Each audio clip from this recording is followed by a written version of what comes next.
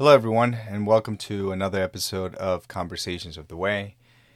My name is Carlos. I'm your host, and I hope that you're having a wonderful week so far. I myself have had a pretty decent week, and the last 2 weeks, as good as they've been long hours, they've been tough. They've come with challenges, but even more during these times is when we have to make sure that we're spending time with God and time to read His scriptures, read the Word, and worship Him for all that He has done for us, either when we don't realize it, that He's done some good stuff for us. And part of what we'll be talking today, it's about that. It's about worshiping. So let's get to it, okay? Believing and worshiping. So what does that mean? And how do they work together? Many of us call ourselves believers and worshipers of the Creator of it all. But do we understand what that really means? Is it possible that we just have a superficial understanding of it, and we have not looked deeper into the scriptures to fully comprehend by reading the stories of our forefathers? These are deep questions that we're going to attempt to have in this conversation. So I just hope that we come to it wanting to know only His truths, and hope that we set apart pride and acknowledge that we just don't know it all. And that includes me, okay? So let us begin, and let us begin with what it is to believe. Let us start with the definition of belief in Hebrew, as this is the language used by the fathers of the faith. According to the Strong's Concordance, to believe means to build up or support, to foster as a parent or nurse, to render or be firm and faithful, to trust, to be permanent or quiet, assurance, bring up, establish, and to be steadfast. Now, let us look at a few examples of this in the Old Testament. It appears that the first time the word shows up in the scripture in one of its forms in Genesis chapter 15, verse 5 through 6. It reads, quote, He, God, took Abram outside and said, Look up at the sky and count the stars, if indeed you can count them. Then he said to him, So shall your offspring be.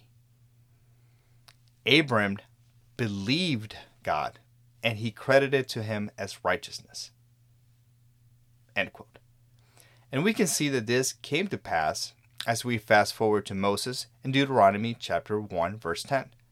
Quote, The Lord your God has multiplied you, and behold, you are today as numerous as the stars of heaven. End quote. If we keep reading down to the chapter on verse 32, we see another example of belief. In this case, it is unbelief, the opposite of it. In context, God has taken the Israelites all the way to the land of the Amorites, which the Heavenly Father has promised to them. But because they knew that there were giants in the land and the cities were fortified, fear and lack of trust in the Father overwhelmed them. Then there was a punishment for their unbelief. That generation never goes to see the promised land, and that includes Moses. They were to be in the wilderness for the rest of their lives. As we can see, part of believing is to trust wholeheartedly in that thing which we say we believe. It requires us to act. No doubt should be in our minds. No pause should be in our steps. And no hesitation in our hearts. Not easy, but also not hard if we're walking in His ways. Keyword here being if. I would say that it is harder for our generation because we have not seen, just yet, those things that the generation of Moses saw. But is it possible to see these things and yet not believe? I would say so. I think we can use the same king of Egypt that did not want to let his people go as an example. In Exodus chapter 14, verse 31, it states, quote, Israel saw the great power that the Lord used against the Egyptians. So the people feared the Lord, and they believed in the Lord and his servant Moses. End quote. It took the Israelites to see all these wonders to believe, yet the men that all these things were happening to did not believe. Now the king may have not believed, but his people, the Egyptians, were also affected by the plagues, and many of them did believe. We see this in Exodus chapter 12, verse 38. Quote, a mixed multitude also went up with them being the Israelites, and very much livestock, both flocks and herds. End quote. The mixed multitude ended joining themselves to the Israelites. And by the joining the Israelites, this mixed multitude was to be considered as part of the Israelites and not a separate people, as we see stated in Exodus chapter 12, verse 49. End quote. There shall be one law for the native and for the stranger who sojourns among you. End quote. It is believed that there were more of the mixed multitude that left Egypt than the actual Israelites. But that is for another conversation. But this also aligns with Galatians chapter 3, verse 28. Quote, there is neither Jew nor Greek, there is neither slave nor free, there is no male and female, for you are all one in the Messiah. End quote. There's action to take in this inclusiveness expressed not only by God to Abraham and through Jesus. This action is to do what is commanded by God to us. He has given us commandments, also known as instructions, for us to follow in obedience, belief, and faith. This is how we show that we believe, and this is how we can call ourselves believers. Now, we do not see the word believer very much in the scriptures. It appears only twice in the New Testament, and it was not used as a title for a person, but more as a description of action, as shown in 1 Timothy chapter 4, verse 12. Quote, let no one despise you for your youth, but set the believers an example in speech, in conduct, in love, in faith, in purity. End quote. We must show these as a prerequisite of belief. Speaking of youth and belief, there's a special mindset that I think we need to have as believers in relation to youth. I don't want to lessen the fact that with age comes wisdom, and with wisdom comes understanding. Remember when I mentioned that God said the generation of Moses who came out of Egypt will not see the promised land? But God did say that their children would. Deuteronomy chapter 1, verse 39. Quote, and as for your little ones, who you said will become a prey, and your children, who today have no knowledge of good or evil, they shall go in there, and to them I will give it, and they shall possess it. End quote. Knowledge of good or evil. Doesn't that sound familiar? In the Garden of Eden, there were two trees, the tree of life and the tree of knowledge of good and evil. We all know that Adam and Eve ate from the tree. And what happened next? And what is still happening? And what did Jesus say about the little children? Mark chapter 10, verse 15 states, quote, truly I say to you, whoever does not receive the kingdom of God like a child shall not enter it. End quote. There's something about the purity of a child. Now, I'm talking about little children, not your 13-year-old. Children are innocent and pure. At a young age, they smile at everyone, they do not judge, they do not have knowledge of sin, but is when they have knowledge of sin and yet do it, that's when sin has entered them. We must try to be like little children and not let sin enter our hearts. Now that we have hopefully clarity of what belief is, then what is it to worship? We must be a true believer to be a true worshiper. But what does that look like? Let us start just like we did with the word belief in its definition. In Hebrew, worship means to bow down, crouch, fall down, humbly beseech, which means to beg for urgently or anxiously, also to request earnestly, make homage, do reverence, make stoop, which means to yield, submit. Let us go through a few examples of worship in the Old Testament. Psalm 100, verse 1 through 5. Shout for joy to the Lord, all the earth. Worship the Lord with gladness. Come before him with joyful songs.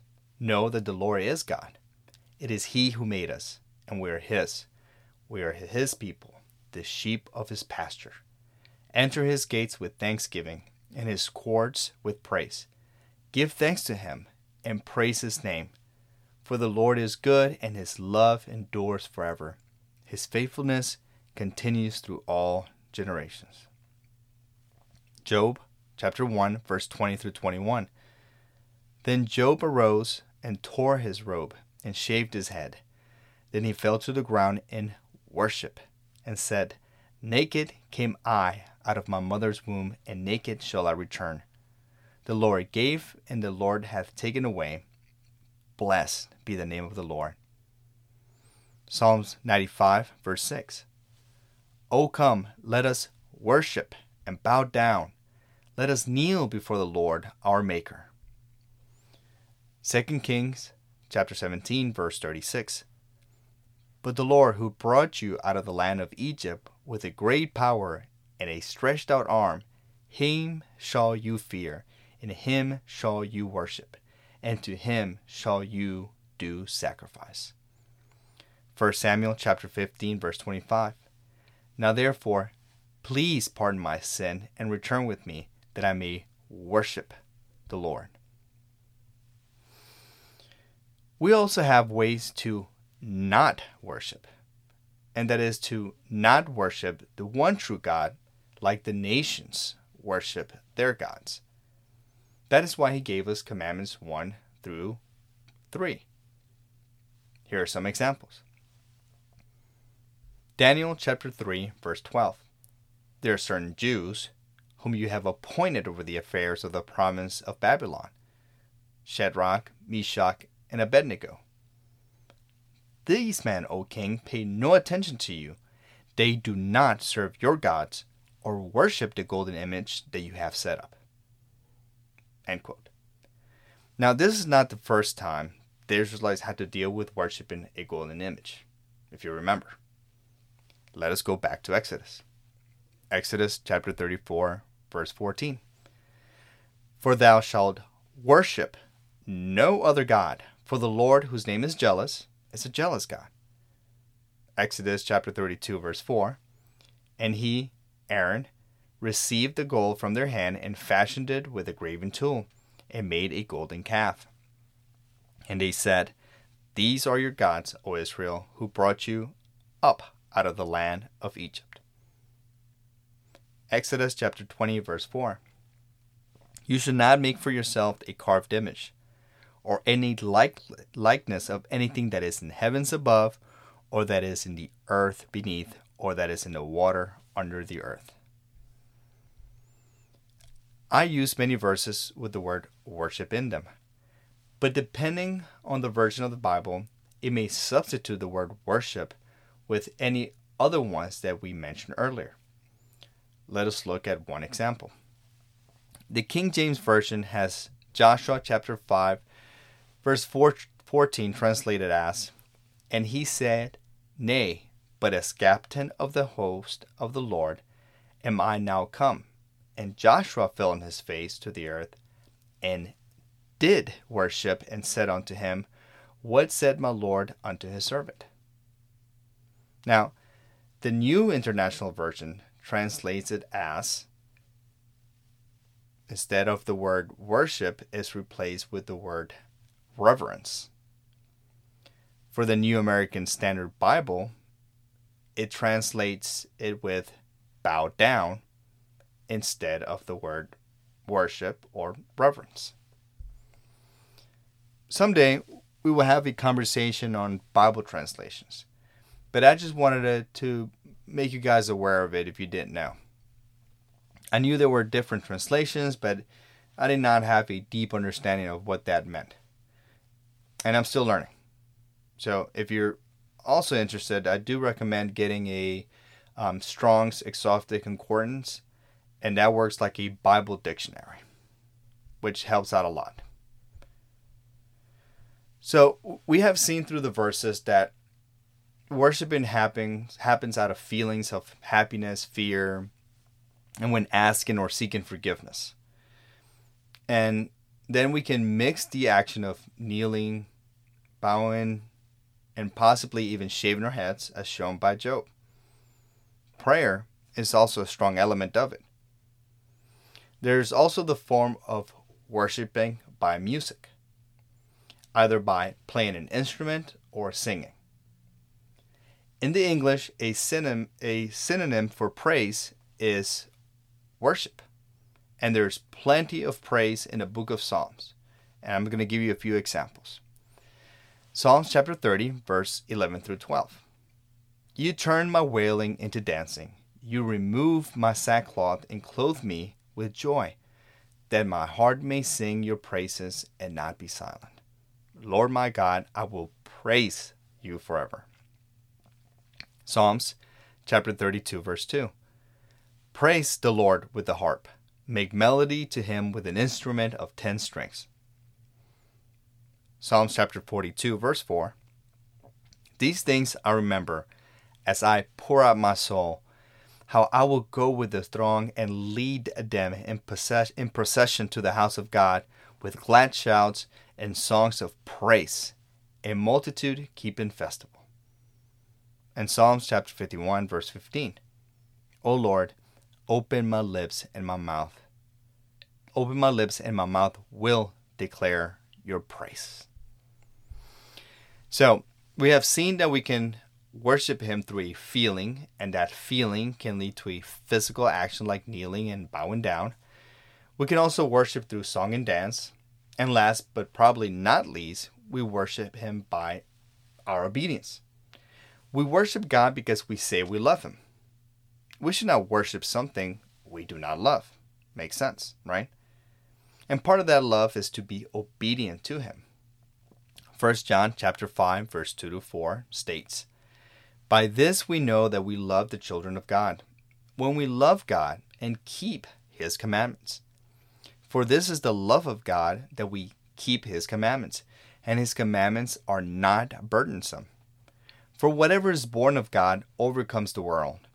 And this is the victory that has overcome the world, our faith. End quote. Jesus also says in John chapter 15, verse 9 through 14, quote, As the Father loved me, I also have loved you. Abide in my love. If you keep my commandments, you will abide in my love, just as I have kept my Father's commandments and I abide in his love. These things I have spoken to you, that my joy may remain in you, and that your joy may be full. This is my commandment, that you love one another as I have loved you. Greater love has no one than this, and to lay down one's life for his friends. You are my friends if you do whatever I command you. End quote.